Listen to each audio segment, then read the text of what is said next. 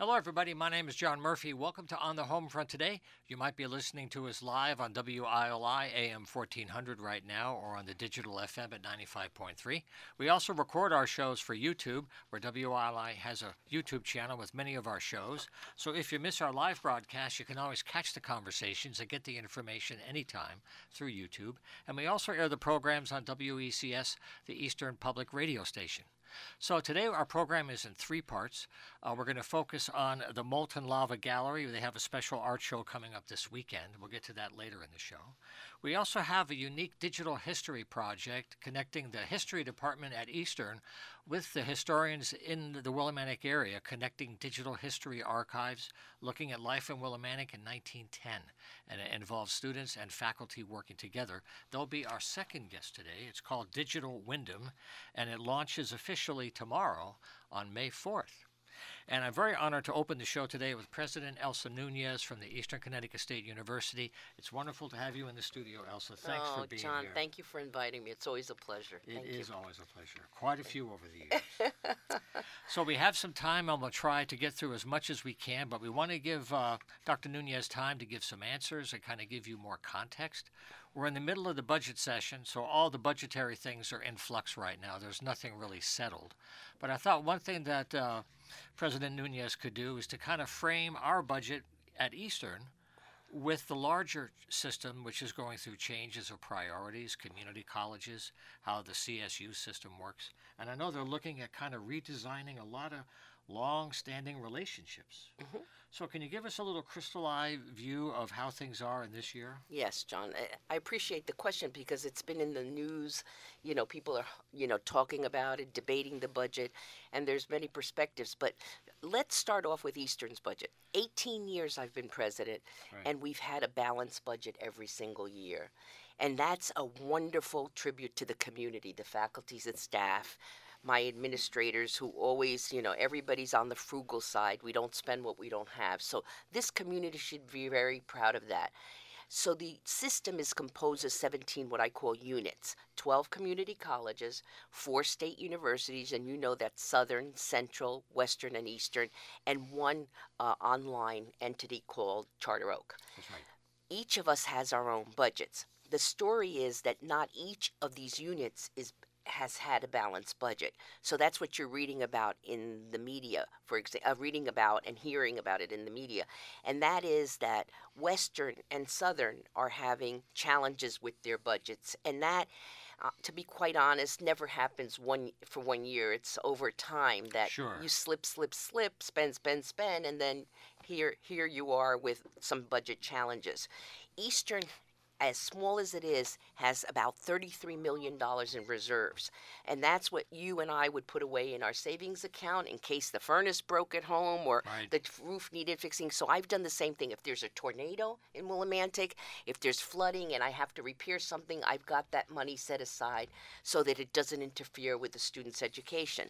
So now what has happened is that over time, the governor and the Office of Policy and Management have given resources to the workforce, and that I mean in terms of raises. And those raises people are entitled to them. They've worked very hard. You mean the state employee system? The state employee system. Right. But when they negotiate those increases, we then get the bill at Eastern. We don't negotiate what Eastern's faculty or staff are going to get. The governor's office and the OPM negotiates that, and then we're sent the bill. So those incremental costs like inflation, wage increases, things that we have no control over. For example, energy costs skyrocketing and other costs skyrocketing. Goods are now, at a prime and they're scarce. So all of those costs, if you add it up, are difficult to cover unless you get an increase in the budget. And that's where we are today. So the audience has heard that the legislature is debating whether to lift the spending cap. Connecticut has a spending cap. And the governor's position, which I respect, is we're not going to lift the spending cap. However, there are organizations in Willimantic that are nonprofits like Horizons and others, which have asked for increases. For example, they've asked for a 7% increase in their budget, and they've gotten a 1% increase in their budget, the proposed 1% increase. And they're saying, no, we want 7 or 8 so we can give our workers increases. And so what has happened is for nonprofits and for higher education, we're not getting the increases that we think we need in order to balance future budgets. So for next year, I think I can manage it, but for the following year, 25, the shortfall is about $17 million for Eastern. Right. And that's huge. And that's right now why we're trying to get everybody's attention and say, please stop, look at these numbers. This isn't that Eastern has spent money needlessly or that we're not well Right. managed. We've had a balanced budget, as I said, every year. We have reserves, and we will use some of those reserves for I guess you next will. year and for Yeah. the next year, the year to follow. So what I say is, please don't force us to cut services to students. The students deserve the shuttle bus, they deserve tutoring, they deserve supplemental instruction, they deserve good facilities that are clean and accessible to people with disabilities. Yep. So we can't do that if the budget isn't at the level that it should be. And so I want to take this opportunity to thank all the taxpayers, because you realize that a fancy liberal arts college today, a private one, cost about $82,000 a year. Eastern all in is about $27,000 and change. That's with room and board and tuition. That's a wonderful price point, and that's because taxpayers, we get money from the state through the taxes that you pay and that you and I pay. And I want to thank all the taxpayers, because I think in this world where we want a great democracy, you have to have access to higher education for everybody, not just the privileged people born Yeah. into fancy families. No, if your mother cleans toilets, you should be able to go to college and get a first class education. And that's really what Eastern's about. It's a public university, and we're very proud of the public, and it's a liberal arts university, which is public, and that's a rarity to have a public liberal arts college in a state. Now, there's one more aspect of the budget thing that's in the papers that people will debate, and it's confusing, is the surplus versus the spending cap. Yes. Because the cap has come and gone over the years. It's been adjusted, but they have it set now. And the debate is, we do have an existing surplus that some people say we should always save for a rainy day. Some say, well, we should use some of it now, because some of these unmet needs that Elsa was talking about are sitting there on the table. So there's a tension for Yeah, that. there's a tension, and there's there you can make the argument either way. Don't we do that at home, right? Yeah, No, we're not absolutely. going to buy that because that's not a necessity. That's a luxury, Right, and right. we look at our lists of things, and that's what's happening. People are saying, no, we don't want to use the surplus now. We just want to put it away for a situation where Connecticut would need it. But on the other hand, you say, okay, so if you don't do deferred. If you don't pay attention to deferred maintenance at Eastern, and I'll speak to Eastern alone because that's what I know best. All right, so now we've got buckets in the hallways because the ceiling is dripping because the roof is broken and we haven't fixed it. Then you've got deterioration in the structure of the building because there's water damage all through the building. Then you've got concrete breaking, which is dangerous. Then you've got electrical that needs to be fixed, and on and on and on. So these things, even though you may not want to spend your little extra money, you're going to have to. You're going to have to, or otherwise you're going to have a university that the taxpayer is going to say, I don't want my son or daughter or grandson going there. It's a dump, you know? Yeah, over time, and people have to deal with that. Yeah. They do. Infrastructure is it's costly. Now, something else, there's been so much research on across the country. New England has a disproportionate number of schools, a large number of colleges. And as you know, the demographics, the numbers are going down, although there are historic cycles. But when the number of students is down with many, many schools, this is a stress everywhere, private, public. So when you try to plan ahead and anticipate the changing numbers, how do you anticipate core needs that have to be met all the time? And then what areas may have to be deferred or wait until you have more demonstrated need to justify the resources when you want to do it that way? Yeah, that's such a good question. My philosophy and my chief financial officer, Jim Howarth, who's been a phenomenal colleague, and he is so he's been with me for 12 years, and he knows the budget inside out and works with me on all these numbers. We are very conservative. and I use that word meaning conservative. So when we project for next year, instead of saying, oh, we're going to have more students than we need and we're going to have thousands coming, we don't do that. We say, what's the minimum that we think we're going to have? And we base it on that, the budget on that lower number. And then if we get extra students, that's gravy. Right. And then we have that money and we can spend it on different things. But it's conservative budgeting that has helped us through the years, as I said, get to a place where we have a balanced budget. I think people often stretch. And so when they're doing their projections, they say, well, we're going to get money from here, money from there. And those are wish lists. They're not solid. And when you build a budget on soft ground, it's going to be a soft budget. Yeah. By the way, if you're listening to us in the radio right now, we're having a conversation today with Eastern President Elsa Nunez, and we're covering the budget and other things at Eastern. One thing you and I were talking about before that I want to include is, as you look at higher education with all the schools, the whole idea of liberal arts is not as common as you might think. There is a huge focus on technology, and people are looking at industrial growth and all the benefits of technology. So you have lots of STEM, but there's also something called STEAM, which integrates the arts and humanities in technology about what is it for, who is it serving.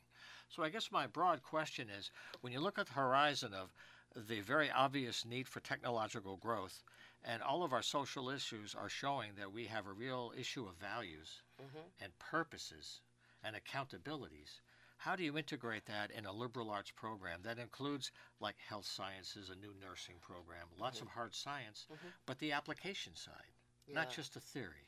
Yeah.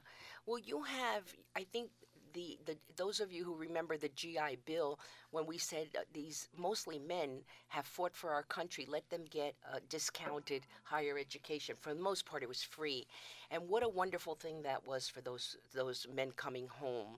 And they benefited from that. And in those days, higher education, a college education, was a public good. People believed that you got a college education and then you went out and you did some good in the world. So taxpayers said, I'll pay for that because all these people are going to do good in the world. And that's flipped. Today, the public doesn't see higher education as a public good. They see it as an individual good. It's good for you, John. It's good for Elsa, but I'm not so sure it's good for the public. And so if you go back in time, Harvard College was the first liberal arts college created in the country. And white men went to Harvard College, and what did they study? They studied music, philosophy, mathematics, religion, and those are what we call in Latin artes liberales, the liberal arts. The word liberal today, people think it's political. It's not, has nothing to do with politics. Liberal arts has to do with the arts. And so the Harvard men graduated and they knew each other. So they had a circle of men that they knew that were doctors, lawyers, financiers, and so they had a leg up in society. No private liberal, there were not enough private liberal colleges to really go around in this country because they're small and they take in few students. And so public liberal arts colleges were created, and Eastern is a public liberal arts college. There's only one in the state of Connecticut, and all states that have them only have one, and we're proud to have that designation. So when I go to the accounting banquet, I say to my students, we don't graduate accountants at Eastern. And people look at me funny. And then I say, we graduate liberally educated people who happen to be accountants. And they stomp their feet. They're so happy. I said, because you can talk about the conflict in the Middle East, the role of religion in this country, the climate actions that we should be taking to cut back on the climate, issues that we're dealing with. And this education of the liberal arts is an intellectual education that gets you to think critically and to think systematically and to argue with both sides, one on the left, one on the right, but I don't mean politically. I just mean the weight of both, listening to other people's opinions, speaking clearly, understanding fact from fiction, and using facts in your argumentation.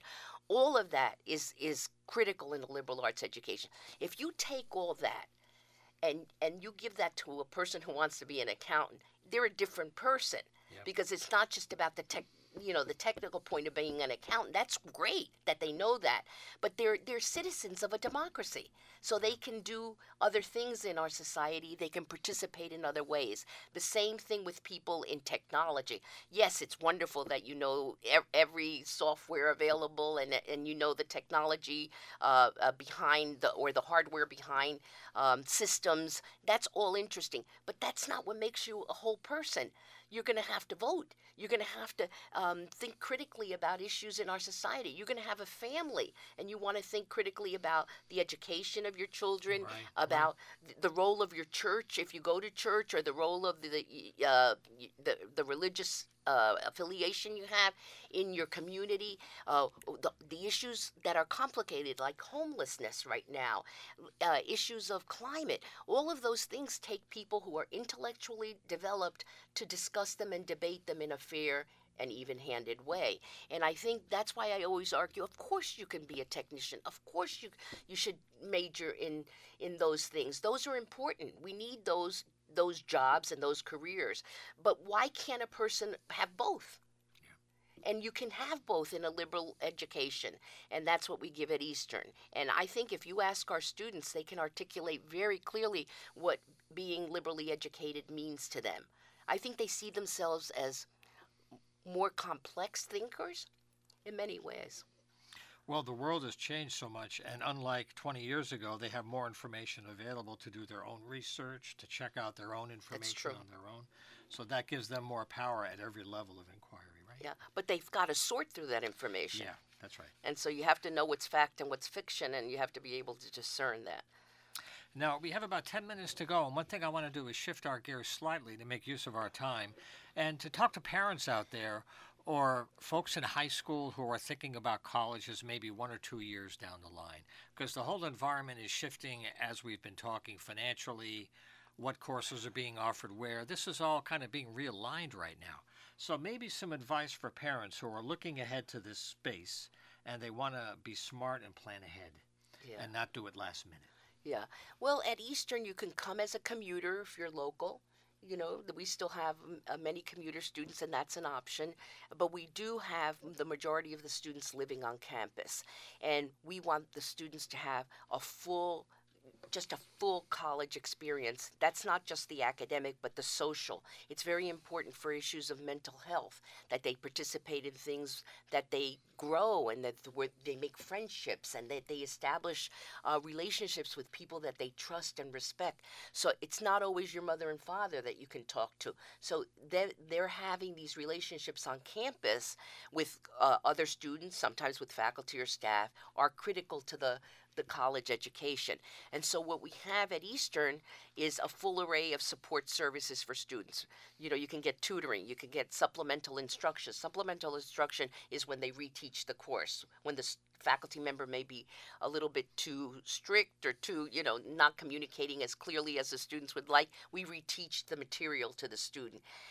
We also have 6 mental health professionals, psychological counselors there. So if there are issues, and for this generation there are sometimes issues that they need to work through, we have that support service. We have a fantastic array. I think it's 110 clubs and organizations. Some of them are religious, some of them are academic, like the political science club. Some of them are the math club. Some of them are social, like the dance troupe. Some of them are more giving in the community, like Best Buddies, in which they help people with developmental disabilities. But among those 100 clubs and organizations, a student connects to people, and they connect to people with their values and their interest. And so over time, for 4 years, you're hanging out with these folks, you're going to class, and you're having a full experience that's social, psychologically, and academically sound. And we believe that you have to educate the full student. It's not just about what happens in the classroom. We're ranked in U.S. News and World Report. We're number 1 in New England. In the U.S. News and World Report, they break up the country into 4 quadrants, and the north goes from Maryland all the way up to Canada, across to Pennsylvania. And you know how saturated that is, John, with colleges and universities. We rank number 16 among the publics. So, parents have to listen to that. That means you're going to get a quality education for a very good price point. And maybe there's one last question I want to ask, and that's a real delicate one because it can become politically critical for some people. But I have to have full disclosure. I've been a part-time teacher at Eastern 40 years. This is my 40th year because I love teaching there, and I love the program and the liberal arts aspect of my media teaching. But the reason why I bring it up is that since 40 years, I've seen incredible changes in students coming into school. You've had 18 years at the helm at Eastern at a much higher level of much more students. And I've seen them coming in more stressed and sometimes less capable than they used to be. So what I'm trying to delicately do to not criticize local high schools is sometimes parents and voters don't like to fund local high schools. Local education is often a debate. And what happens when you don't support your local high schools, when they graduate and they come to Eastern, Eastern has to help them catch up. And that's a lot of work to help people. So when they graduate, they're still ready to go. But some of that is energy that could be used elsewhere. Yeah. So I'm not trying to criticize schools, but letting parents know, look, you've got to support your school budgets. They need to do the job so that when they get to Eastern, they can maximize. Yeah. You know, I'm trying to put it the right way. Yeah, and I think that's such a good point, John. And you have to monitor the achievement gap. Is there an achievement gap? Is your son or daughter not doing as well in mathematics as they should, or in English, whatever it is? Because if you get after that and close that achievement gap while they're in high school, they're going to do much better in college. If they graduate with that achievement gap, when they get to college, they're going to be D and C students because they've got such a far reach. Yeah. Because it's hard. College is demanding. Yeah. And so I think you're right that you don't want to blame the schools. No, I think the schools, the teachers are fabulous. I think the schools, often don't have the right resources. And so to your point, we should support the local schools in whatever way we can. Yeah, yeah. Okay, well, maybe since we could close on a nice optimistic note. 18 I would years like that. Well, because you go back to the session and there's still a lot of clouds in the sky. Yeah. But when you look at 18 years of service, what is the thing that surprised you? That when you got here, you had a vision, you thought, well, here's what I'm going to get into. And now you've had 18 years of living in our region. What is one of the nicest surprises for you that you didn't expect? Well, I taught English. I was a professor of English before I became president. And I knew this in the classroom because I always learned from my students. But I had no idea how inspirational the students would be in my life. And I'll cherish that till the day I die. They are so smart and so committed to issues of climate right now and equity and social justice, and they believe passionately. And people poo-poo this generation and say, they don't do this, they don't do that. I don't do that. I find them for the things that they believe in, they are very motivated, and they have been a source of inspiration for me. Much of the work I have done has been difficult, but I must tell you, when I focus on the students and their inspiration, it makes it much easier. And so I have to thank them for that. Okay. Well, thank you for sharing some time with us as this year comes to a close, and we'll try to get you back at the end of the year to see how things came out after the session. Everything settles down, and as schools are retooling and readapting, we'll see how things are going. And if people in the audience pray that I get my budget. Yeah, we'll find out within a month or so. That's we'll know, right, John. Thank you. Thank you again so much. It's a pleasure. Okay. So we'll take a short break and come right back and take a look at some other work that Eastern's doing with local digital history. So stay with us. Okay, we're back live on the home front today. We're very happy to have you with us, whether it's on the radio or YouTube. We're glad to have you here. For the third part of the show coming up later, we're going to have a look at some local art activity at the Molten Lava Gallery. They're having a show this weekend. That'll be coming up a little bit later. But right now, we're going to continue our conversation with the president of Eastern, Elsa Nunez, looking at digital history, a project that's been working for a few years. And they are launching tomorrow on May 4th with a website when you can really interact with the work of many people who have been trying to make history accessible and to relate it to our lives today. And we have two people very involved right now. To my right, I'm very happy to have Jamel Ostwald. He's a professor of history and chair of the department. So welcome to the program. It's great to have you here for your first visit. Thank you. Glad to be here. Good to have you here. And also we have an Eastern junior with us. She is a history and education major. Her name is Paula Hernandez. So welcome to the studio, Paula. Hi. Thanks. Okay. So tomorrow's a big day for you. Maybe our starting point is to just mention what the website is where people can find you and talk about what's coming to life and how it connects to 1910. Sure. So tomorrow we'll be doing actually our second showcase, a Digital Wyndham showcase, and it's opening up a new phase, if you will, of the Digital Wyndham project. We started this project maybe 5 years ago. And really its intent was to, on the one hand, provide students with an opportunity to do local history, to do public history, to do research in the archives, but also to be able to present those findings to the public more generally. What got you into history, first of all, out of all the subjects you could have chosen? What was it about history? And what kind of work have you been doing in the project? Well, for me, history was never an option as a major or in my future. For me, all it took was a good history professor at Eastern, Dr. Nomek. And ever since then, I've been really intrigued by history, and I knew that I wanted to have it as a major. And then later on, I figured out that I might as well be an education major because it runs in my family. It does. Yeah. And they're very naturally allied in so many ways in your work areas, right? Yes, and that's something that I've continued to discover throughout this project, in which I've been working on creating exhibits and expanding them.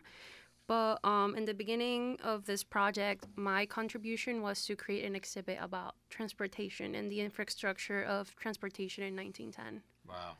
Yes. I know, because folks in current times don't know how this town was on a global map as a source of thread. People would come here. A president came here. This was a hot spot, although that was a while back. Well, anyway, you chose 1910. So let's take a minute. What is it about that year that made you want to use it as a landmark or as a signpost? Yeah. On the one hand, 1910 was an average year. It wasn't World War I. It wasn't the Great Depression, anything like that. But on the other hand, it had two advantages. One, it was a transitional period. Especially as far as technology is concerned, transportation technology, communication. It's also an era where you have it's the progressive era, and so you have a number of kind of reformist movements in various fields. Oh, The Jungle was published, right? Right. You know, Upton Sinclair in that era. And also it had a very practical, there's a very practical reason for why I did it, and that was because we actually had the documents.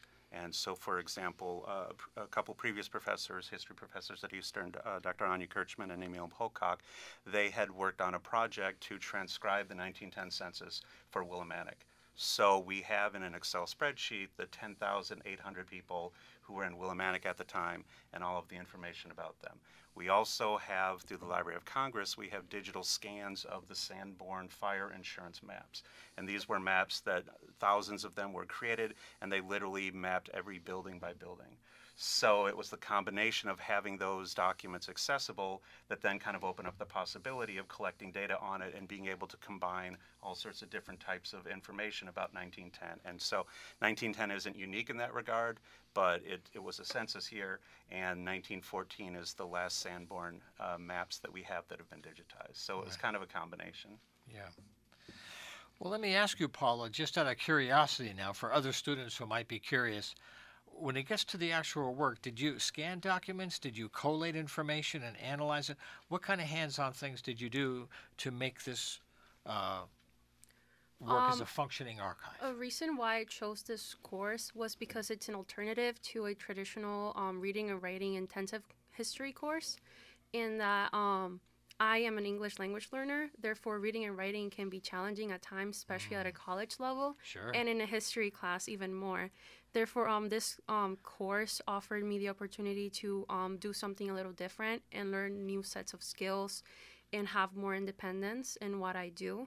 Therefore, I got to scan pictures in the archives we have at the Connecticut Center for Studies up in Eastern in the library. I also got to work in Excel in analyzing census data, which is really interesting. I never ever thought that I would be looking at people who lived 100 years ago. Yeah. So a lot of it was hands-on, and everything that you see in the website, we had to put it ourselves, write it down, think about it very particularly what we wanted to portray in that. So everything is very hands-on. Right. Because when you rewrite history, that becomes new history. It's like a narrative. Whoever wins the war writes the history. At least that's the old rule, right, from before. So can you frame this in a larger picture of the state and its own history, how people are learning how agriculture is so much changed, how much a part of our history it was, or certain pockets of the state for industry, and how historians are really recreating the past? Sure. So first I should preface this by saying that I am not actually an American historian. I actually do early modern Europe, and one of the reasons when we started this project about 5 years ago, I was the technical lead, as it were, so I know all the computer stuff, and Dr. Kirchman was the one who did kind of the content. That was her focus. And so we co-taught some courses together, and then she retired, and so I've kind of taken it over. And so really the focus for this new phase of Digital Wyndham has really been to kind of get a broad sense of what was Willimantic like in all sorts of different aspects, right, in terms of transportation, education, social cultural groups, things like that. And thus far, we've really been focusing mostly in on Willimantic. That being said, as you mentioned already, Willimantic was, a very important, thread manufacturer for really from, I think, the American Civil War on. Right. And I think there's kind of a question as to when really we start to see that decline. But certainly by the time I think we get to the 1920s, there's more and more competition from factories that are opening up further south. And so I think by the time for 1910, Willimantic, it's kind of on the cusp in terms of it's still important, but I think it's starting to kind of lose some of that importance and some of that cachet. And so I get the sense that a few decades earlier maybe was really kind of the peak or the high point for Willimantic. Right.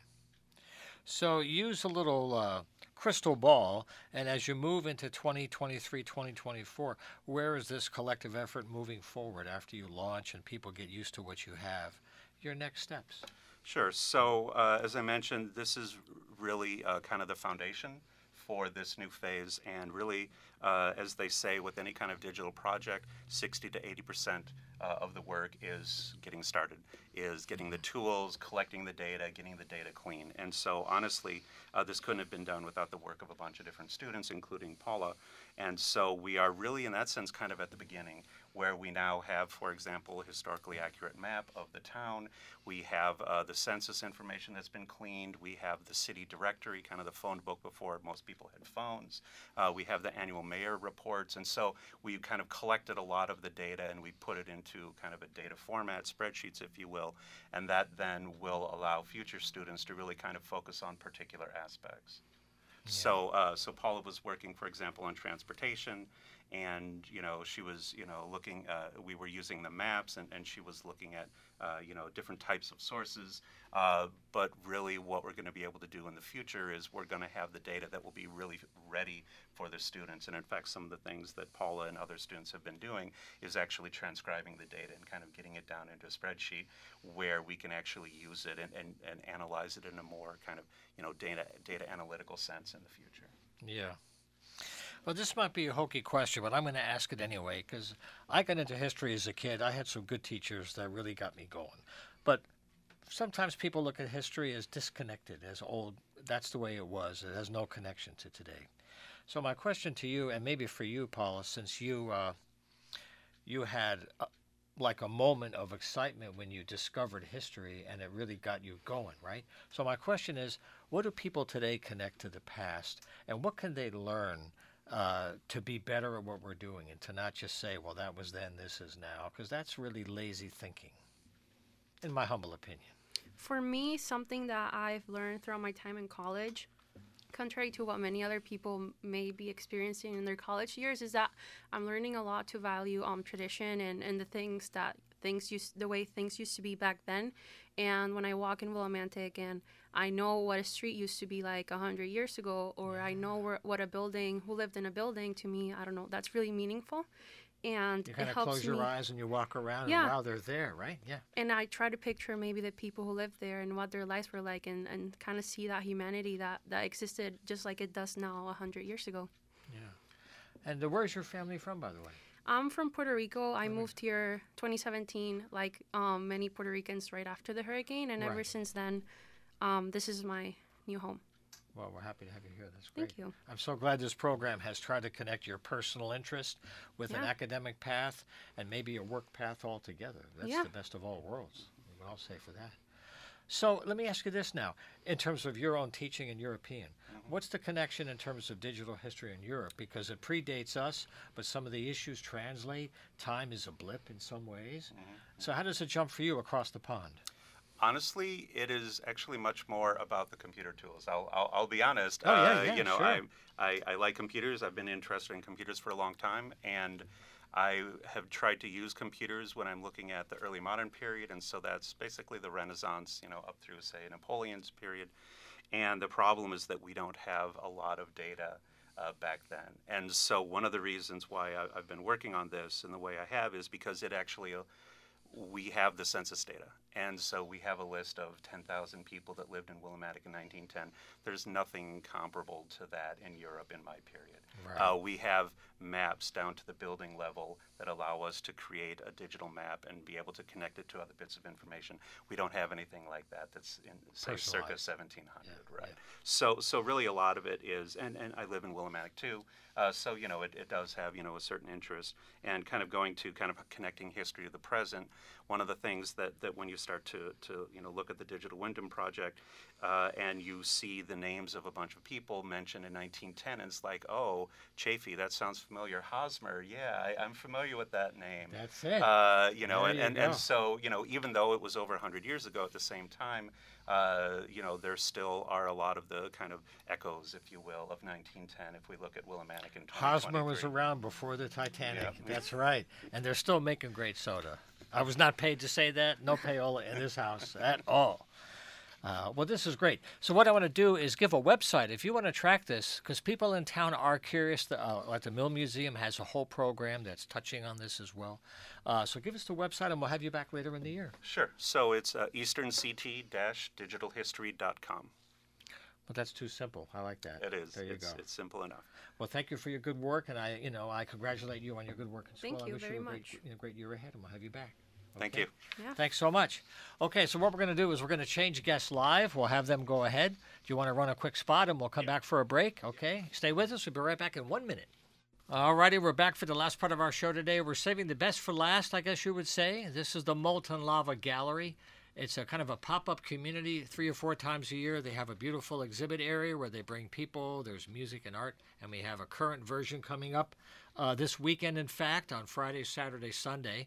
That's why we have Phoebe Godfrey here today, as well as Sasha Baggio. Thank you both for joining us today. Thank you, John. Thanks for having And for adding another experience, because the Willimantic art scene is growing a little bit here and there. So tell us the idea of the gallery, and then tell us about your plans for this weekend. Okay, thank you. So the idea for the gallery was to have a pop-up gallery, like you said. We have a number of people who have art studio spaces in Molten Court. They do open studio in the fall, and we thought, be nice to have a little gallery space. So we kind of made it as a pop-up, meaning it's it's not necessarily permanent, but for the moment it works. And we did one at the end of last year. I had you back for that. Yeah, you had me for that. And then the idea for this one came out of a good friend of ours, and we thought it's time to have a community conversation about mental health. And so the name of the show is like Trigger Warning, right? And I'm sure Pretty relevant phrase. everybody's I would heard say. that. Yeah. Like, okay, trigger warning. We're going to talk about self-harming. We're going to talk about trauma or addiction. And the idea is that 11 artists, of which Sasha is one of them, are putting their experiences, their pain, their trauma out for the public to share with them and be in space with them. And then we've designed it so we're not just leaving you there, like you go and look at this art and then you go home feeling even worse.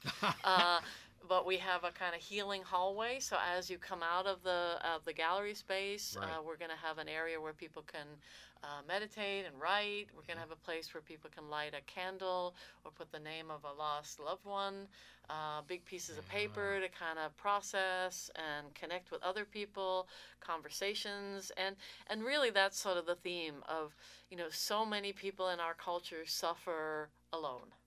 right? That's true. And if only somebody had spoken to them, if Especially somebody with had reached COVID, out, when especially everything with shut COVID, down, yeah. absolutely. Even more so, yeah. And so the idea of this is just, the artists being super courageous to start a conversation. Like, how do you start a conversation about cutting?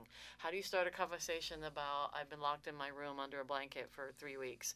And then artists allow us that space, right, where it's a little removed, right, and you can talk about it in a minute, Sasha. Like, it's on a painting or it's an installation, or so you're not, we're not doing full-blown therapy, but we are allowing people to be like, oh, I feel that, I've done that, yeah. I know what that painting just like. I've been there. Yeah, I've been there. Yes, exactly. So the opening is Friday night, 5 to 8. Like I said, 31, 40, May 5th? 31, May 5th. Yep, full moon. 31 Milton Court, Willimantic. There'll be some music and live music. People sharing their words and their own songs. Then Saturday, the gallery opens at 12. People can sign up, and starting at 1, we have open mic, and that'll be emceed by a spoken word poet called Devin Samuels, who's a former student of mine. Went to UConn, started a Poetic Release, which was the spoken word student club, went on and taught spoken word in Detroit for many years. Wow, wonderful. Then worked in Rhode Island, and now is part of is teaching innovation at Harvard. So he's done really amazingly, and I just had him come and speak at one of my classes to help students realize you can make a career out of the arts. Right, because so many students are like, oh, I got to be an accountant, but I really want to be an artist. It's like, well, there are jobs in the arts, right? There are new ways. And then so that's Saturday, and then Sunday again, 12 to 4. There will be a mask making workshop starting at 2, which means people will be making masks on their own faces. Somebody will help them, and it's a process where you take the mask off and then you kind of decorate it. You can burn it, you can bury it. So it's kind of like that ectoskeleton. You're like letting it go. That's right. So I'm going to pass it to Sasha because we want to hear about her art as one of the artists that we're featuring. Yeah, thank you so much. Thank you for being here. Yeah. Thanks for having me. So I actually decided to join when Tina and Phoebe asked me about it, because it really, just even saying, would you like to be in an art show about mental health, struck some chord in me. And I was like, of course.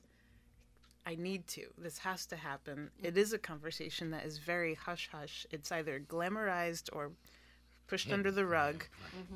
And we need to have the real conversation about what's really going on and the people that we know, who we care about, who we lose. And we thought everything was okay.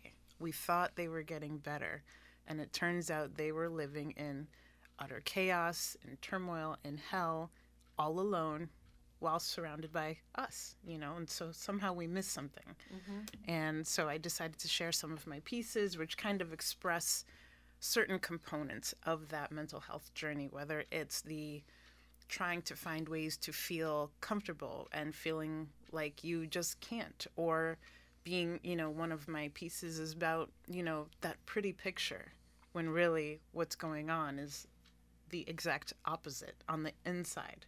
But because that's what you present, nobody asks you any questions. Yeah, a lot of that is like the Instagram. Like, here's me happy looking, but behind the scenes, it's like a whole other story. You sell that 10 seconds of perfection when, in reality, the rest of your life is under the bed, under the blankets, not coming out for days, barely drinking, barely eating, not wanting to live. So well, as I was hearing Phoebe describe the gallery and the layout, I got the idea that it really mimics the process itself, that you have to immerse yourself in it. You have to go somewhere that you might not want to go, but you got to go. Yeah. And you got to stay. You just can't go and leave. You got to stay for a while. And then something happens that you take with you, and that's like that quiet room before you leave. You kind of walk us through the storm in different ways, right? What other media? You have acrylic for you. What other kind of art forms are people doing? So we have sculpture. We have the installation, like I mentioned. Yeah. There's mixed media, kind of resin and figurines. There's all kinds of things, but they're all people's process that they are being courageous to kind of put themselves out there and say, this is where I've been, and this is what it felt like, and it's. Like you said, it's you have to go there, right? It's sort of that dark night of the soul, and you have to go into it, but you don't have to go into it alone, right? And again, in our culture, we tend to have shame with it, and we tend to think, I'm failing and everybody else has got their stuff together, and it's not like that, right? The people you think are the most together may actually be the ones the most vulnerable. Yes. So this is the space to allow yourself to feel, witness that vulnerability. That is really what connects us all anyway. Yeah.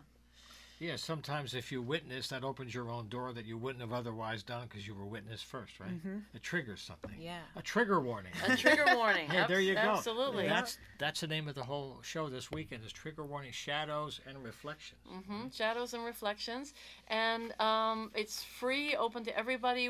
We are asking a $5 suggested donation because we're fundraising for art supplies for Natchog Hospital.